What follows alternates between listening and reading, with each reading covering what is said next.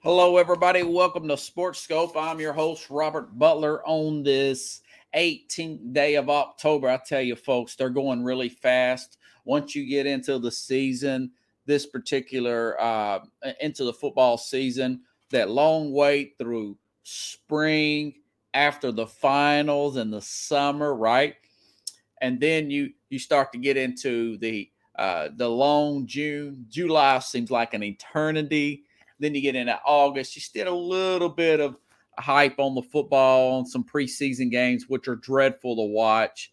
Then you finally get the Labor Day weekend, and then you breathe, and the whole season is over with. It's what it seems like to me, in my opinion. Welcome to Sports Scope again on this 18th day of October. Going to go over Tennessee, Alabama. That was a massive game. Not just my opinion. Their ratings, the ratings. I'll go over the ratings with you a little bit later. That was a massive ratings getter for CBS and college football. That particular weekend was huge, as advertised. Also, going to talk about the my Power Five. There have been some changes. Now, this is just week to week, and it was tougher to put in some of these teams because I still feel like they're not really that good, you know. But if you got a good record, Bill Parcells says you are what your record says you are. You in the NFL, not like college where you can schedule a bunch of cupcakes. In the NFL, you just do whatever the league, the commissioner, you play that schedule that's given to you. You know, you play the schedule that's given to you. You make adjustments when you're injured, and you have to adapt and overcome. That is what the NFL is about. It's the next man up mentality. So that's how I'll just put my Power Five in there. Going to talk about dome stadiums. Tennessee Titans get a new dome stadium, which puts them in the running to get a Super Bowl here in Nashville. Also, will put them. I was reading possible Final Fours. I'm not a big wrestling guy, but I actually know a guy that still watches wrestling. He's like 50. I don't know if I should admit that, but actually, Pat McAfee, he's a big sports personality. He's been into that. So that dome will be able to handle like WrestleMania and all that nonsense. But so that's going to be in Nashville. And I'll go over that, what that stuff really cost. And there's some interesting questions about stadiums, who funds what, is it really worth it, and whatnot. I'll go over that as well. But first, last night, I told you I really thought that this Charger team would win this game. Now, mind you, the Chargers have their own injuries. They got Joey Bosa that's out. They've got Rashawn Slater, their left tackle, is not playing. Rashawn Slater. So it's not Keenan Allen. Excuse me. One of the best route runners in the NFL is Keenan Allen. Can definitely sell you with that quick pivot step there. He was not playing in this game. Brandon Staley's a very shaky coach. I kind of question some of his calls, man. I mean, it seems like this team gets in fourth and short instead of just rushing the ball. And maybe that's because of Justin Herbert. Maybe that's something to do with his ribs still healing up, but he looks like he's handling it pretty well. But I don't know why they just don't simply call a quarterback sneak or direct snap to the running back rather than putting than rolling out Josh Herbert and making a play. Of course, they won the game, and I'm just telling you what I'm seeing from their perspective. But man, I tell you, Geno Smith, of all people, Geno Smith is fourth in quarterback rating right now. And of course, they're 3-3. They won. Don't think too much of that Arizona team. I do like the maturity of as far as throwing the football as a football player. I like what I see from Kyler Murray. But as far as their coaching is concerned, their running game, their game preparation, I know that they're a better team than Seattle. And Seattle had control of that game early, and they never really let it go. I know you say, well, it's at Seattle, but yeah, Seattle's get rid of one of their best defensive players. Another player retired. Bobby Wagner got rid of him. Another player retires. They've had some really, really bad defenses on the road. We saw the game that Taysom Hill had against Seattle, but they won. They won convincingly against Arizona. But hey, Geno Smith's 3-3, right? So you got Geno Smith's 3-3 on that team. They're fourth in QBR. He is fourth in QBR. He's taking advantage of Lockett and DK Metcalf, who just got a new contract, by the way. And then you look at Denver last night. Denver is 2-4, and Russell Wilson is getting, I want to say that most of their sacks came from him being in the shotgun. And one of them was up the middle, Pickles. It was a, my dad would call it a jailbreak. It was like a jailbreak sack up the middle. And now they're saying that he's got this bad hamstring and whatnot. But okay, but he's still making big throws in the first half. Remember when I was doing the show last night, the Broncos got off to a 10-0 start. Also, let me mind you, it just popped in my head, folks, that tomorrow, Kavarius Tears, he's not going to be on. University of Tennessee baseball player. He's had some stuff come up. He says he has a, says he has pretty hectic and infield and outfield meetings up at night. He said he's going to try to get on the program sometime around Christmas break or Thanksgiving break. Wanted to get that out. Plus, Jack Hirsch is not going to be on the program Thursday. So you're going to have me solo for the next 3 days coming up with content. And I really welcome the schedule. Just wanted to say that. I knew I was getting something off a little bit beforehand. Anywho, okay, so going back to Russell Wilson, he's 25th in QBR.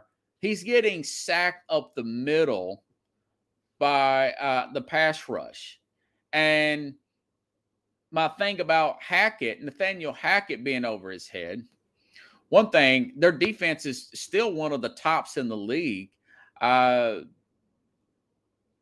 were first in the NFL against the pass. Very first in the NFL against the pass. And they're not too far off against the run. Actually, I couldn't believe that. But you got to look at Wilson, and you got to look at Wilson does take some of the blame here. If you listen to guys like Colin Cowherd, Wilson's never done anything. He's never made a sin in his life. But the truth of the matter is they got up to 10-0 lead. So essentially, that was in the first quarter. Essentially, that is past your scripted plays. That's an observation that I came up with. So once you get past your scripted plays, then it's coming up to quarterback making a call, making a play, and executing it. A lot of that is going to go on Wilson. That is going on Wilson. Now, I don't know how good or bad, in air quotes, that a guy like Nathaniel Hackett is, but this team, his movement, they look a tick off, man. I mean, they still look a tick off. They play. Now, like I said, I predicted this, but now that it's already happened from last week, I got to explain why what I'm seeing here for this particular game. You know, I really don't like the way teams play from Thursday to Sunday. That being said, the Colts played well. The Colts played well. They scored 30-something points. That was against Jacksonville, but Jacksonville shut them out in week 2? Jacksonville shut them out down in Jacksonville. So you got to look at it from that perspective as well. They played a Thursday game. That's my thing. I don't know what it is about teams play Thursday game. The next week, they don't play that well. And these guys had from Thursday to Monday where it looks like that Wilson is a tick off, man. I mean, he's not getting through his read. It's like he's playing in slow motion, you know? He's not taking dump down passes. And I think that it's something to do with that coach is so non-confrontational, and really so is Wilson. Wilson's a pretty, let's go Bucks guy, or let's go Broncos, let's go Seattle. And you could see one of his young receivers hadn't done nothing in this league. This was on video a few weeks ago, Pickles, giving him the business on the sideline. This is a 34-year-old, two-time Super Bowl quarterback, some 23-year-old kid player, like a third receiver or somebody, giving him a hard way to go. And that is something that you shouldn't allow happen. Now, maybe the fact that now he's a great big old guy. He's not tall, but he's thick. He's a thick quarterback. And I've liked the way he's played over the years, don't get me wrong.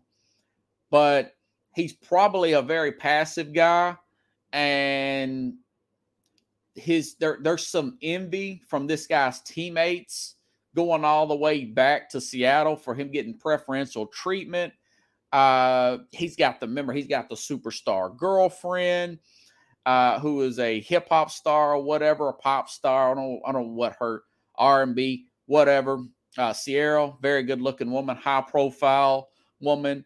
And there's some envy there from his teammates, which means there's a little bit of disrespect there that comes with that envy. Of course, respect is earned, and sometimes that may be having to get in one of those guys' face and get their rear end squared away. Like a guy like a Troy Aikman, a Dan Marino, a John Elway, even a Peyton Manning. Remember, he got into it with his center, Jeff Saturday, on the sideline when he's mic'd up. Peyton Manning's nickname is the Sheriff. So this is some things that's rolling. These problems with Wilson and criticisms of Wilson, I just took it as the guys were just being haters in Seattle. But he's so passive that those problems with his teammates from Seattle seem have come with him to Denver, if that makes any sense. And of course, you don't really have to like each other in life and be good teammates to coexist at work, but you really have to respect each other. There's a lot of people that in my job, I could not stand people that I manage, my managers, subordinates, right? That I could not stand, but they respected me and I respected them. And if they didn't, I was going to get it one way or another. One of us were going to have to go. Okay. And I'm a pretty quiet guy at work. I kind of mind my own business and I do my own thing.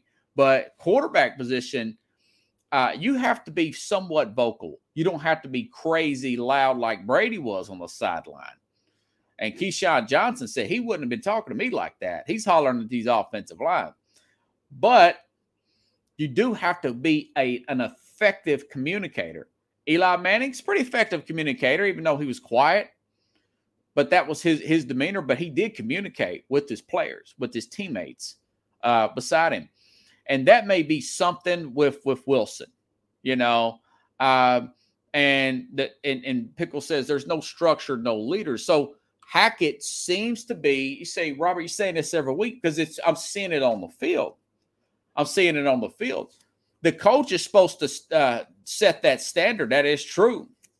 But at some point, the player is going to have to get the respect of his teammates. And it's usually earned.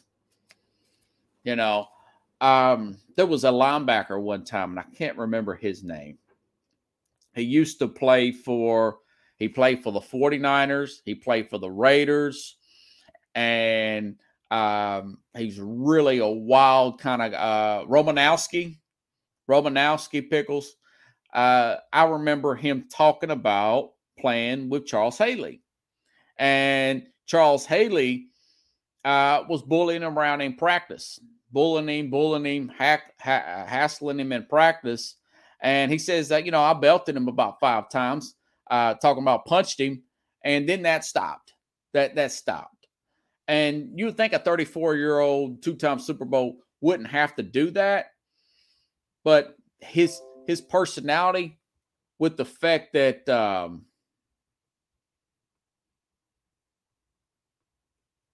his personality. I just got a notification about Bill Romanowski. Yeah. Bill Romanowski is a guy that just he was kind of a crazy guy. I think he was on roids too, but wouldn't really take any crap. Remember, he put a guy's eye out. Now, that's a linebacker. You say this is a quarterback. Well, quarterbacks have to be vocal. They have to be somewhat vocal. That was a big knock on a guy like Marcus Mariota here at Tennessee. Now, he's playing decent. Nobody's expecting anything from Atlanta and Seattle. And maybe that's why the Seahawks are playing well, because they know that nobody's expecting anything. They're playing loose. They're playing free. Guys like me said that they would probably get the first overall pick, I thought, because they're getting rid of players left and right. They're kind of trying to clean out some cap space. They get all these draft picks.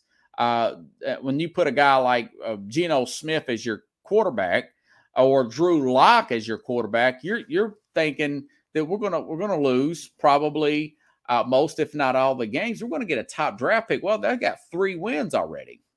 They're tied for first place, for crying out loud, with the Rams. And but Denver, I don't know how that. It's a totally different situation. You got over a $200 million contract here to a guy that's 34 years old. And I was reading about Wilson that they can't even, by 2025, if they cut him by 2025, that's still a $31 million cap hit. It's 22. That's 3 seasons from now. And that's probably why the Bronco fans are booing him like nobody's business. So my guess is possibly, since you've got new ownership with deep pockets, the Walton family there, could they fire Nathaniel Hackett after 1 year if they go, say, 5-12, and they're a top 5 pick that goes to the Seattle Seahawks? Will put them in good driving position. Possibly with their pockets, and they're looking at a guy like Russell Wilson and the dead cap with the Wilson. It's not out of the question. Now, remember, Arizona moved off of Josh Rosen after 1 year. They moved off their head coach. I think it was Joseph after 1 year. So it's a possibility that they could move off Hackett if they really think Hackett is the issue, and it's really just they got a bill of goods for Wilson, and the narrative that we all bought into, including the ownership and other general managers. I want to say Jim Irsay. I was reading some stuff on him. I didn't get a chance, folks, to get involved into that story deep enough, because I'm doing a lot of research, a lot of stuff on my mind today. But Jim Irsay was saying that he was saying something like, Daniel Snyder, there is merit for us to vote him out. They need 24 votes for that.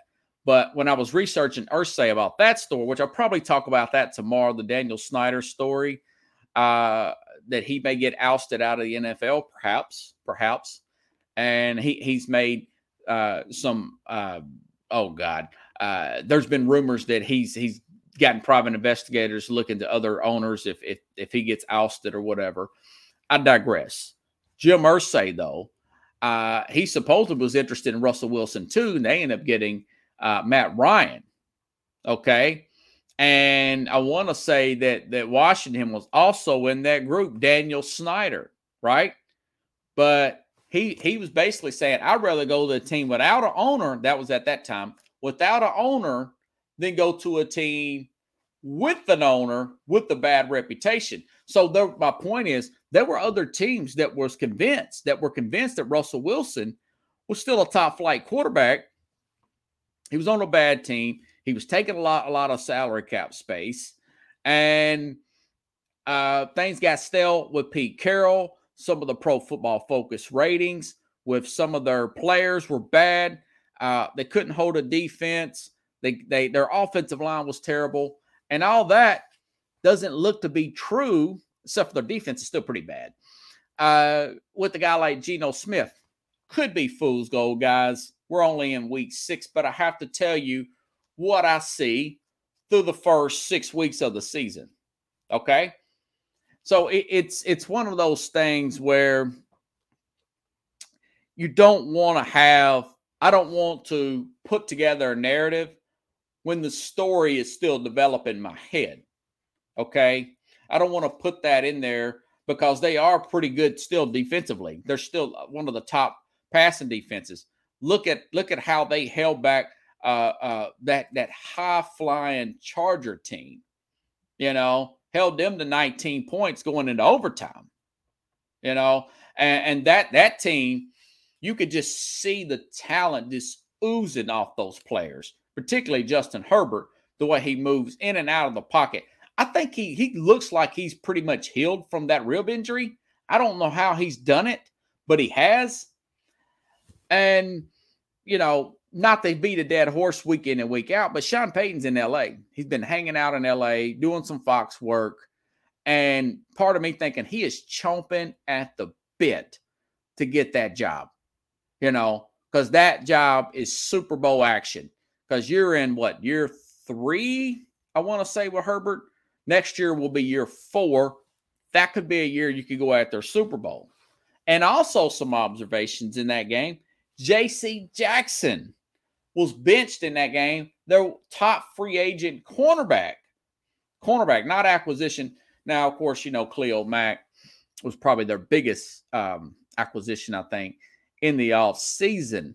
But you look at J.C. Jackson, they got over $10 million from the, I don't know, maybe more than that. I can't remember.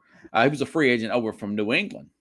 And now I'm reading that New England's corners are doing better than he was. So a part of that was that the Belichick, and that's another argument I can bring on tomorrow, that Belichick was being disrespected, and now he's starting to look like Belichick again.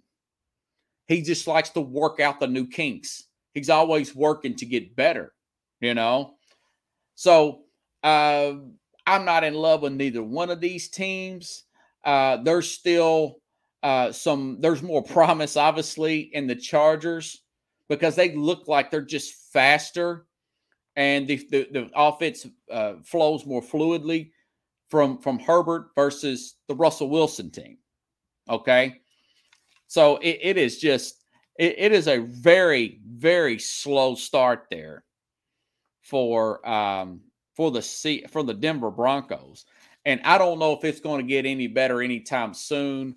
Melvin Gordon was benched. He's got fumble problems. Javonte Williams is out. He's out for the season. Now they've got Latavius Murray. Looks decent there at running back. Still got a decent receiving core. From the left side, he wasn't getting blasted really that much. And that was from his they lost his left tackle. They're getting blasted right up the middle with him coming out of the shotgun, which means he needs to get communication with his hot reading Russell Wilson.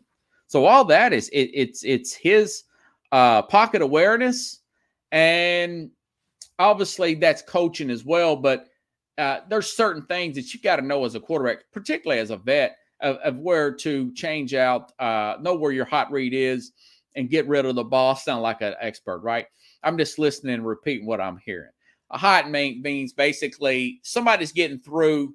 Some running back needs to know, or tight end or whatever, the ball's coming to him in a hurry because somebody missed an assignment and my rear end is toast if I don't get rid of this ball. I've got a guy 300 pounds running at me very hard right now. So all that is my observations for last night's game, which leads me now to my Power 5, okay? All right. So the Power 5 here, obviously Buffalo's number 1. I know a lot of these ranking systems will put Philadelphia at number 1. Philadelphia does not have a loss. They've got a lot of speed and everything on offense and defense. But Buffalo getting that big road win at Kansas City, it's really hard to say that is a that is a bad team. I mean, again, they're top 5 in both offense and defense. No other team is top 5 in both. And they're pretty close to the top. I mean, like number 1 and number 2, I want to say. In total, we're talking total defense. And again, we talked about this yesterday. Devin Singletary, 17 carries. That is something you want to stay with if you're Buffalo. You don't want to forget to do that. We know what Josh Allen can do. I don't like Allen doing as much running. I know that hurdle looked cool on TV. He could have got hurt with that hurdle he did. I mean, I'm really cutting for criticism here. I really have to look hard for criticism with Buffalo. Pass rush, defensive coaching, offensive play calling, quarterback play, wide receiver play. I was looking at this view online here from Gabriel Davis on Twitter. Somebody put a view. Actually, it was Gabriel Davis himself, and it's showing the referee camera view, and the ref is showing, and it's an outside, like an eagle-like view of it, and you could see the ball running through the air. In other words, he had thrown that ball way before he was even close to that spot. Very good timing route between Josh Allen and Gabriel Davis. Perfect 6 touchdown there. But yeah, they played really well on both sides of the ball. Look at their resume. They beat Tennessee, who's leading their division. They beat Kansas City, who's leading their division. And they beat Baltimore. At one time, they were leading their division too. So those are 3 big wins. So if you want to do strength of schedule, if this was college football, you still got to put them at number 1. Yeah, they did slip up against Miami for a number of reasons, particularly on that short week game. But and they had a chance to win that game. They had 5 starters go out. Excuse me. During the game, folks. Oh, sorry. Shouldn't be getting tired this early. So, anyways, still got them at number 1. Yeah, Philadelphia number 2. Obviously, that was a really good win. They did not blink once they gave up 17 unanswered. They go right back down, get a score. It seems like when they feel really challenged, they just put it in turbo gear. Turbo Man, right? Remember that from Jingle All the Way movie with Arnold Schwarzenegger and Sinbad. Very funny movie. Anyways, but they put in turbo move and then they get the lead right back. And then they never gave it up again. Went on and beat Dallas. They're 6-0. And they're still 8th in defense, 5th in passing defense, 10th in run defense. They're playing really well. Again, I would load the box on them, do like what coaches call that mush rush, and I wouldn't make a Jalen Hurts throw to beat me. He would have to, and he may do it because AJ Brown, him and AJ Brown have a lot. They've been very loud in the offseason, and they've backed it up so far. Nick Sirianni, I heard him, a little soundbite of him. Now, this is something a negative. This is a criticism. He's hollering, how about them Eagles? How about them Eagles? Trying to mock the Cowboys. Being cocky like that, what goes around does come around. He was acting a little cocky in the post cameras in front of not the post-game press conference. Kind of heard him say that, and I thought, okay, that sounds very Bill O'Brien, something like Bill O'Brien would do. Keep that in mind. Because that sounds like a guy whose emotions are really high and really low, and you're going to hit a low point at some point this year. They're not going to go 17-0.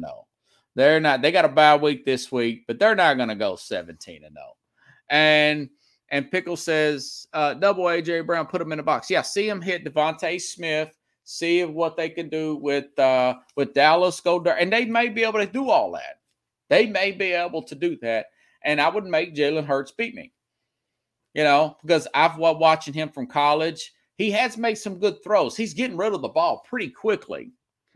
But he's not standing back there and going through reads, though. It just feels like that Brown seems to be getting open. He seems to be getting open, and it's in some timing routes. So you play press man, put the 8 in the box, kind of rotate your defense around for the linebackers and do some shifting, and just come right after him every time and see what he can do. And he may destroy you, but that's the way I would play them. I wouldn't sit back there and let them run on me like that, you know. But they're not even the top running team. I mean, Cleveland is running the ball great. I don't even want to get started on the Browns with Jacoby Brissett. But anywho, they're number 2. They were number 2 last week. They're still at 2 this week. Kansas City, I still got at number 3, even though they've got 2 losses. Very strong game. Remember, they had the lead for a good chunk of this game. Buffalo comes back and takes the lead. Kansas City could still run the ball well, but Buffalo put a stop to it. They're still developing their new chemistry, their new core of players per se, and they're still doing really well. And plus, they're getting guys back. Was it Buckner? Their kicker is back, and I want to say I don't think it was this week. It'll probably be next week that they're getting their cornerback. Rookie, high draft pick, get him back as well. This team has a lot of upside, man. Would they be favored against Philadelphia in a neutral site? Absolutely. Would I take them against Philadelphia? Absolutely. I would take them against anybody except Buffalo. I would take them against anybody in the league except for Buffalo. And it's just, the league there's just a lot of teams getting off to a crappy start, man, and I didn't really think I would put this team at number 4, but hey, they've only got 1 loss. They're 5-1, and they got manhandled by Philadelphia. That turned out to be a big win for Philadelphia a few weeks ago. Was it week 2? Yeah, week 2 on Monday night. That was Minnesota. Now, Minnesota is 12th in total defense. That's not bad. That's up 10 spots from last year. Yes, I said it. 10 spots from a Zimmer coach defense to the defense they have now defensively. Double talking here. Now, 14th in points scored, so they're still middle of the road. You think they're really lighting it up? No, they're about 14th. They're middle of the league. Kirk Cousins not making a lot of mistakes here. A lot of preseason hype on Justin Jefferson, and he's backing it up every week. Every week he's backing it up. And, of course, you've got Dalvin Cook there. Good running game. Heck of a win there. That was a good win. Miami's still got a lot of good defensive players there. Good running game themselves. Playing from Minnesota, even though I knew they do play in a dome, going all the way down to Miami in that 85-degree heat when they're not used to going down there during the regular season. Remember, they're an NFC North team. You rarely see them come down to Miami. I know they played in Tampa a few years ago. But that was a big win for them. Hey, look, they're 5-1. And another team. Now, again, you're looking at the records. You're looking at the Power 5 for the week. The Giants. The Giants are 5-1. Winning, went on the road, won a game against Green Bay without 3 wide receivers, starters out there. And, of course, same thing this week against the Ravens, a team that was leading the AFC North. And the media couldn't quit going on about how great Lamar Jackson is. Boy, they're quiet this week, ain't they, Pickles? But, man, I mean, down 10 points again, except this was in the fourth quarter. They were down 10 points at halftime to Tennessee in week 1. Come back and win both games. Saquon Barkley, second in the league in rushing. And their second half adjustments have been really well, done really well. Brian DeBall here. This guy is coach of the year so far. You look at that. Leonard Williams has been in and out. Kayvon Thibodeau, their defensive line. This guy's been hurt preseason into the regular season, so they were expecting a lot out of him. He's been in and out. Leonard Williams, probably their best defensive overall player. And guess what? They're still 5-1. So that Dallas team, that win over the Giants looks pretty good right now. That looks really good for Dallas. But, hey, man, 5-1's 5-1. Bill Parcells, former New York Giant coach, said it. You are what your record says you are, and they were 5-1. So these two, I don't expect these two to be here in the next week or so. I expect to put put back a Cincinnati, somebody like that. Maybe a few healthy players later, put back a 49ers, even though they've got some injuries of their own. Maybe Tampa, maybe Tom Brady is hearing this criticism and the light bulb goes off from him. What about this LA Charger team? They won again last night. If they go up and win on Sunday, maybe I put that team in this top 5 as well. We know the Chargers are talented. We know that. We know they have a Super Bowl talent. We're just questioning that coach. He seems a little bit over his head at times. They look really good at times, and then they look lost at times. Running game, defensive line, offensive line still kind of holding up. So they're a team that could get back in it. Could Green Bay go on a tear? Green Bay lost 17 points at home. If they don't play good damn this week, they don't have any self-pride or dignity. Now, it seems like we go through this every year for Green Bay, where they hit a low and Aaron Rodgers makes a big speech with the media saying, relax. And that clip gets played over and over again, and they usually do turn it around. But their defense isn't playing as on tip-top as it should be with Jaire Alexander back. But I could see them going on a run. Pickle says, Thanksgiving, we'll see who's who. Yeah, we're still kind of figuring out who's who. Maybe a Tennessee gets there. Tennessee has got to play the Colts this week off of a bye week. They lost their first 2. Now they've won 3 straight. I think they'll probably beat the Colts on Sunday. So that would be 4 straight. So it's still a lot of football to be played out there. And I just like to go through who's playing what, do the weekly Power 5. I know everybody does it, but mine's a little bit different from everybody else. So speaking of football and stadiums, I'll go ahead and stay in the NFL. I live out of Nashville. People's been asking me for the past 2 days, what do you think about this dome situation? Well, I'll say, first of all, most of the time the weather's here is not too bad. I would rather Tennessee get a retractable roof, but I guess the price tag for that would be that much higher. It's a $2.2 billion. Let me make sure and get this right here. It's this thing is really something. I want to say it's $2.2 billion stadium here for the Titans. And that is pretty expensive, man. Titans say more than $2 billion will needed to be. This is from Forbes. $2 billion needed to create a proposed new venue. Will pay $840 million of that will come from the team. $500 million of that will come from the state of Tennessee. I'll come back to that. And $760 million of the revenue bonds issued by Metro Sports Authority to be repaid via a personal seat license, also known as PSL.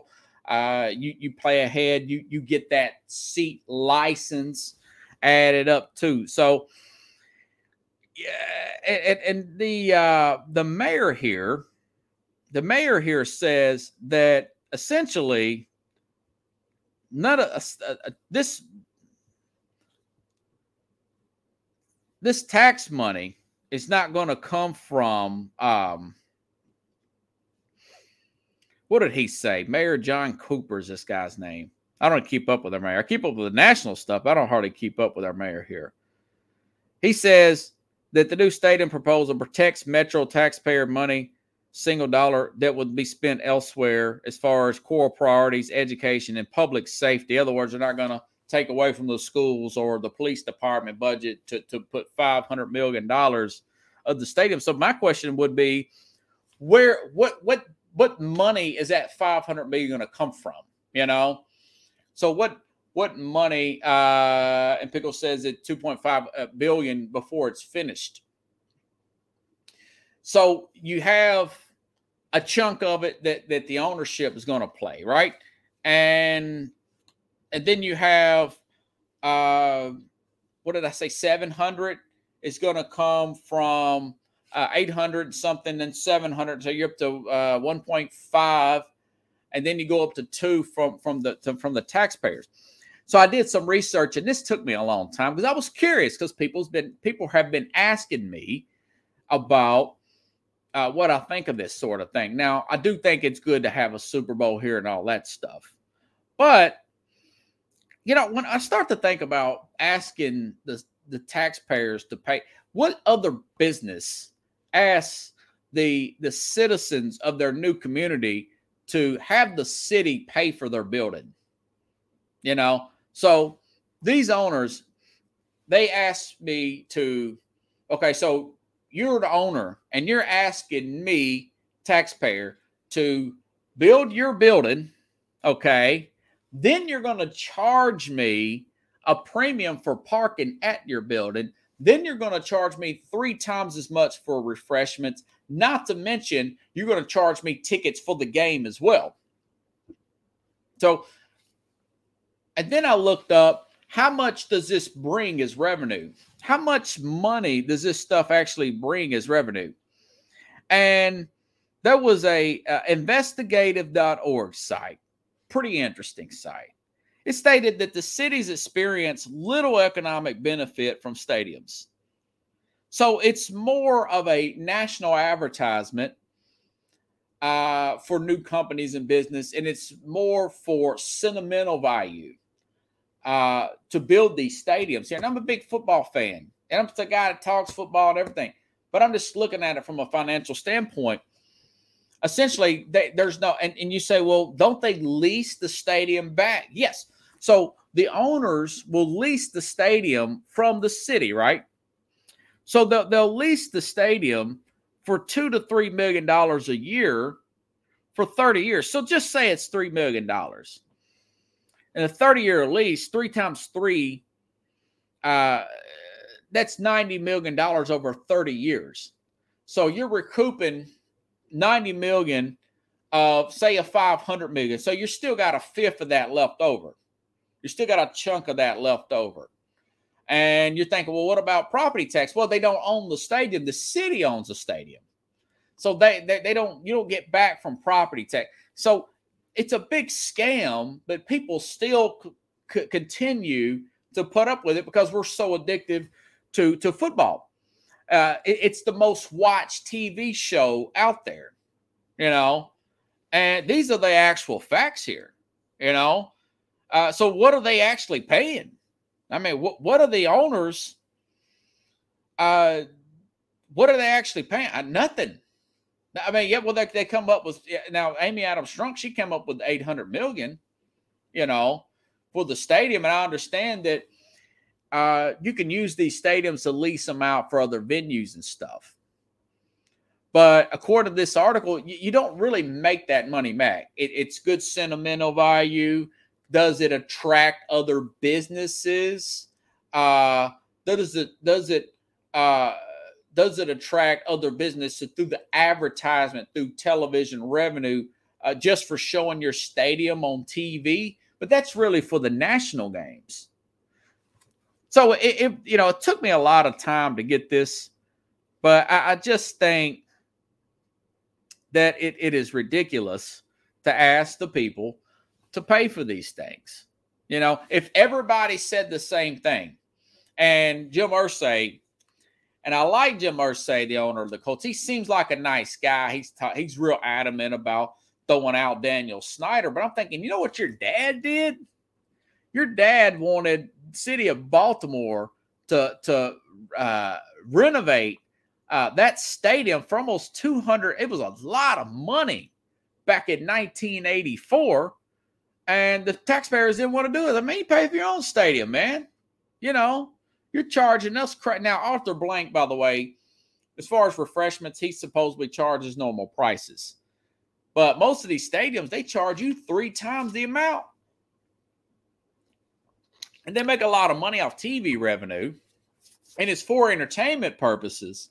But as far as pure economics, when it goes to these stadiums, it's like a big scam, It is a major scam for people to have to pay for this stuff. But so basically what happened going back to Baltimore, so the city's like, no, and from what I read, the city was trying to take the team from him, and it got into some crazy legal battle. And the taxpayers were not going to pay to renovate his stadium. So he up in the middle of the night in March, got a bunch of moving trucks up there. They moved to Indianapolis. They moved to Indianapolis in the middle of the night and just left them high and dry with an empty stadium. They left and the Ravens, the Baltimore Colts didn't get another team until 1996. And you know what happened with them? They took Cleveland's team. And then Cleveland finally got a team. But, seeing, for a long time, the NFL was considered a nonprofit. And these guys, and of course, later on, this was only like 15, 20 years ago, I found this out. It's considered a nonprofit. And then later on, they started paying their own bills, man. So, I don't like that aspect of it, of these stadiums and everything. I just don't like that. And I'm starting to figure now, to the guy who owns Walmart, one of the family, the owner of the Rams, now he paid for the whole stadium. Now he did up and leave town though, and St. Louis sued him because he broke his lease and all. Now he paid that, he settled that suit, so he paid that out. And he did build his own stadium, no taxpayer money. So kudos to the owner of SoFi Stadium. Kudos to him. But, these guys can pay for their own stadium, man. I know a lot of these owners don't have that kind of liquidity, which is just cash on hand. Yes, you're going to have to borrow some of that, but you're making a lot of money each year. I want to say it's up in the hundreds of millions, something like that. Pay your own stuff back. Most of these owners have other businesses outside. Pay your loan off, get it taken care of, and let the people. Now, of course, I'm okay with cutting them tax breaks as you are competing like that. I'm okay with that. I'm okay with, hey, man, you want to bring up here? This would be great for the city. Put a lot of hype on the city, a lot of advertisement to the city. We'll cut you a break. We're not going to tell these people over here to foot the whole bill. Build your own stadium. The bigger the hustle, the American history, besides the railroads, Walmart, swimming in money. Yeah. Pickle says, Ursay left in the middle of the night. Yeah. While thousands of homeless. Yeah, you got homeless around here. Now, of course, that's a problem everywhere. In L.A. too. But Pickle says $1 is worth more than $1 billion. The dollar tomorrow. Yeah. And so it's just the flip side. Yes, they're going to get a Super Bowl here. Remember the Titans? They had the who did they have here? They had the draft here. So they're going to get a Super Bowl from this. They're going to get the Final Four. It's just going to be more growing pains for the city. But overall, I like it. But I don't like that part of it. I don't like now I'm starting to get older and reading about taxes and all that stuff. That is a scam, and enough people around the country in these bigger cities ask, okay, Walmart don't tell us to renovate their building. We're buying from Walmart, okay? We're making them money. So you fix your own buildings, okay? Anywho, like Forrest Gump said, that is all I have to say about that. You know what? This was the best game of the week. Pro and college, going back to football, the games itself. Tennessee beat Alabama, first win in 15 years over Alabama. Both of these teams were undefeated in 1989. That's the last time they played when they were both undefeated at the second Saturday in October or third Saturday in October, whatever. And now Tennessee is number 3. But Fox Sports put out a stat here. Fox Sports says the only one team in the country that could say has 4 ranked wins this season is Vol football. So you can make a case. You can make a case for Tennessee to be number 1 in the country. You could make that case right now. And I did that off the top of my head. Before I read that stat, I was thinking about it before I even looked up this stuff. I've had some signal problems here at my place.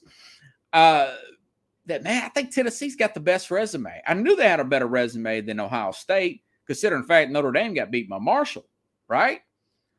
And you look at Alabama, they beat Alabama, who's been up and down. And you look at Georgia, who they beat. They beat up on one really good, a decent Oregon team. And they're national champions and all. But, I mean, they beat teams like Missouri and who they play last week, Vanderbilt. So the resume is better for Tennessee, right? So you can make that argument. So as we talked about on Friday's program, Josh Heupel is that was the biggest win of his whole career. That is a legendary. That is a staple in this guy's career. This team got a lot of exposure. We just talk about stadiums this now. The Vols. This was 11 million views here on this game because it was a high score and 52, 40-something score here, And CBS Public Relations put out, CBS delivered a massive NFL and college football audience totaling more than 50 million in viewership. And a lot of that was from Bruce Feldman puts out Tennessee, Alabama rated as the most watched Tennessee-Alabama game since 1987, and it was the most watched college football game on any network, 11.6 million views. I mean, that's better than the NBA. That's coming up on the NFL. Now, I think NFL is close to 20, so I don't want to get too crazy. The 11 million is a lot of people, and it's the most watched. So, all right, now, back to Josh Heupel. So, is Josh Heupel the real deal for Tennessee? Is he going to take this team? Are they going to be a powerhouse from now on? I mean, I talked to the guys at work. I mean, they really think Tennessee is going to be just this balling out of control from now on. Is he going to be a Gene Chizik type of coach? You say, who's Gene Chizik? Gene Chizik came he was 5-9 at Iowa State. And for whatever reason, in 2009, Auburn hires Gene Chizik, this Iowa State football coach. So the 2009 was his first year. He goes 8-5. He goes 8-5 first year. Nothing real impressive. So the next year, they get Cam Newton. It was a controversial transfer. Newton got into some trouble in Florida. Back then, you had to set out a year. So he goes to a smaller school 1 year, plays really well. Controversy about him getting money or whatever. Couldn't really prove it. Couldn't prove it in air quotes. But get Cam Newton. We know what happened in 2010. 14-0 national championship. And that was a great, energetic season. Only the next season to go 8-5, 3-9. Then 2 seasons later, he was fired. And you say, well, why are you saying that? Well, because Josh Heupel was but when he was hired, I thought it was an awful hire. I mean, Josh Heupel essentially at UCF, I want to say, right? At UCF, Heupel has he comes in at like 12-2 the first year. Then he goes this was for Scott Frost. Remember, they were playing really well in UCF. A lot of good players. Of course, Frost just got fired in Nebraska. It didn't work out for him. But then he goes like 8-5. And then he goes like, I want to say he only wins like 6 games. So my opinion, my point is, I didn't actually write down his record, but he starts to go down afterwards. Starts off great, UCF, it starts to go downward. So you look at that and you say, all right, well, that's very similar to Gene Chizik, right? Or could he be like a Dabo Swinney? Now, Dabo Swinney, he comes over as a interim in 2008, and they're okay then. And then 2009, 9-5, took a step back in 10. Then in 11, he goes 10-4, 11-2, 11-2, and then 11-2, 10-3. Then you're starting to look at 2015, 14-1, a big bowl game there. Then a 16 national championship. Then he lost the national championship. Then he wins it again in 2018 and pretty much been a contender. Is this going to be like a Dabo Swinney, who Clemson guys, most of my life, Clemson was terrible. They were terrible. I know they were good in the late 70s, early 80s. I want to say it was Clemson Pickles that Woody Hayes punched that player, the coach from Ohio State, punched that player. But, my point is, Auburn really didn't get a big boost in recruiting from the winning the national championship like he thought he was going to get. He was still going against Nick Saban, who was getting all the players, right? He was getting all the players. And Clemson didn't start off. One of their main quarterbacks, there was a lot of hype and energy on a guy named Tajh Boyd, and he was just okay. He was just okay, right? But then the offense gets better and better. Then they start getting guys like Deshaun Watson, who put up a clinic in the national championship against Nick Saban. And then, of course, they got Trevor Lawrence. They got 2 national championships here. And then they've been in the playoffs a couple of times, too. I'd say he's got a well of a resume, Dabo Swinney. So what is my analysis here? Essentially, his recruiting is good. Now, this year, 2023, this hasn't been updated, but 24/7, it's like Real Clear Politics. They put all the recruiting services together, and they come up with Tennessee is going to be 10th. They're going to be 10th next year. Now, early recruiting will start in December, right? Because we got the move update. And so far, I've heard of maybe one recruit switching over.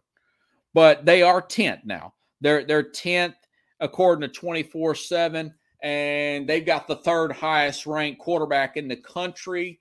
Supposedly, he got a big deal, some big NIL deal, and it really ticked off Lane Kiffin, which tells me the guy's pretty good. His name is like Nico something. And he's out of California. He's got the big protege look. But you look at guys that are ahead of him, and I'm going to make sure I get this. You look at guys, Nico Lamavalia, 5th nationally. He's 3rd quarterback, and they're 21st in transfer. That's a thing now, transfer portal, right? So you really have to be around 5th to be a big national powerhouse in ranking. That is Georgia territory. That is Clemson territory. That is Alabama, Texas A&M, Texas territory. Now, you look at Texas A&M, they're not quite playing as well as they probably should be with their recruiting, right? Both of those teams lost to Alabama this year. So how did Dabo do it? Dabo did it by recruiting, playing better than the stars on the players. He doing more with less is what. How did James Franklin get the Penn State job? He did more with less with Vanderbilt. So far, year 2, yes. Had a winning record last year, 7-6, 6-0 so far this year. Doing more with less. But doing more with less has to come out in recruiting. So far, not yet, but close. He's got a 10th ranked class. You want that class, if you're a Tennessee fan, if you want to test, you want it to jump to about 7-5, preferably 5th this year if they win the national championship. That's a big if. That's a big if. They got T. Martin this week. I think they'll be okay. And then they got Kentucky. Then they got Georgia. That's the big one. But Kentucky's good. Kentucky's got a 1st-round draft pick, a quarterback, So you have to ask yourself, because it's very close to Gene Chizik, right? He went downhill. He started going downhill after his initial surge, Gene Chizik, at Auburn. And you look at Heupel, he started off really good at UCF, and then he started going downhill. Now, of course, he's trending upwards now. He's trending upwards, but it's still something to kind of analyze to see if he's going to be this great coach. And my thing is, I don't know yet. I'm somewhere between Sweeney and, of course, Chizik. I think he's better than Chizik. Sweeney, not so sure about. But I will say this: if you're a Vol fan, their defense has gotten a lot better than last year. Their defense was that bad last year. They're 11th in run defense. That's in the country. That's not in the conference. That's in the country. So that's pretty decent. That is pretty decent for how bad they've been. You know, that means that you can't run on them and suck the air out of the stadium and their prolific offense. You got to go back and forth with Hendon Hooker, who's playing out of his mind right now. You know, and if you compare him to a guy like Lincoln Riley, he's having a better season. Lincoln Riley can't even get close to Georgia or Alabama. They're getting demolished. You know, he's over there in USC. By the way, he lost at Utah last week, right? And of course, Pickle says, yeah, but, you know, Cam Newton came back and he beat Alabama too, and it didn't turn into nothing. So that's something to think about. But I'll tell you what, if you're a Tennessee fan, a fan of college football, most people, if they're telling you the truth, would not say on October the 18th that they would be talking about Tennessee. I would think I would be talking about Georgia and Alabama. I think I would be talking about maybe Ohio State's underrated or overrated. What's LSU going to do? Is A&M a year early? That's what I figured I would be talking about. Because I know on paper A&M's got a lot of really good players. Their freshman class is really good. But they're sluggish, man. They are sluggish. And they got some things to do. So that's going to be the big if and what and the odds and ins and outs of them. Another college, of course, Penn State, not so good. Michigan, big win there. Jim Harbaugh's team last year wasn't a one-hit wonder. I think Al Borges was right. I do think he was right. I do think that Ohio State will have their hands full with Michigan, and Michigan may beat them in Columbus coming up in November. UCLA's 9th in the AP, by the way. And that's going to set up to be a good game between UCLA and USC. I want to say that they're off this week, but Chip Kelly's got it rolling, you know. I want to say, yeah, they play at Oregon. They were off last week. They got to play at Oregon, who's 11th. So there's a chance that if a Clemson slips up. By the way, Clemson beat LSU last week. They got Syracuse, and they may lose that. They still got Syracuse. They got Syracuse coming up. I don't know if it's this week. Syracuse undefeated. And, of course, they got Notre Dame and then Miami at home, 2 teams that have not played as well. A lot to be shaken out there with Clemson, of course, Michigan, and Ohio State. Ohio State's slightly overrated. I know that Stroud is really playing well. I like that Marvin Harrison. What about Hyatt from Tennessee? 5 touchdowns. But I want to say it was Bruce Feldman that said that this kind of favors the LSU team for Tennessee back in 2019. That's what I compare them to. They kind of came out of nowhere. Nobody really saw Orgeron doing something. Orgeron on the verge of getting fired. No, Heupel wouldn't. He's only in year 2. But that is something to keep your mind on. So tomorrow, something to think about. Tomorrow, he should be leading it by a mile. You've got 4 ranked wins. You beat last year's Heisman Trophy winner. You beat the greatest coach of all time. you have a top 3 win that's actually a top 3 team, unlike Ohio State, unlike a CJ Stroud. What else does he have to do? If they go to the SEC championship undefeated, it's a lock. Hendon Hooker's going to win the Heisman, not unless something happens, he gets in trouble, God forbid. Okay? Tomorrow, we'll go over some NBA talk, folks. No guests tomorrow. And Jack Hirsch won't be here Thursday. So you're going to have me tomorrow and Thursday struggling to get content. But I'll tell you what, talk about Charles Barkley, TNT deal. We'll get into that contract tomorrow. We'll get into some NBA tomorrow. I know the day the season starts with nobody's even paying attention. The NBA and Major League Baseball just don't understand. Do not compete with the NFL. Try not to even compete with them. Take advantage. Start your season on Christmas and have the finals in July. And those finals ratings will be out of this world in the NBA. And they just don't understand that. Major League Baseball in the playoffs, and that's too hard to keep up, folks. But anyways, if you like the show, share the show. I will be back on tomorrow, same place, same time, around 7 p.m. Central Time. I forgot to do my commercial. I'm still going to start doing it in the middle. So when I post my show, people won't think that I'm posting the same show over and over again. I'm actually posting different programs. So we will try that again tomorrow. I will see you tomorrow, 7 p.m. Central Time, same place, same time here on Sports Scope. Appreciate it, Pickles.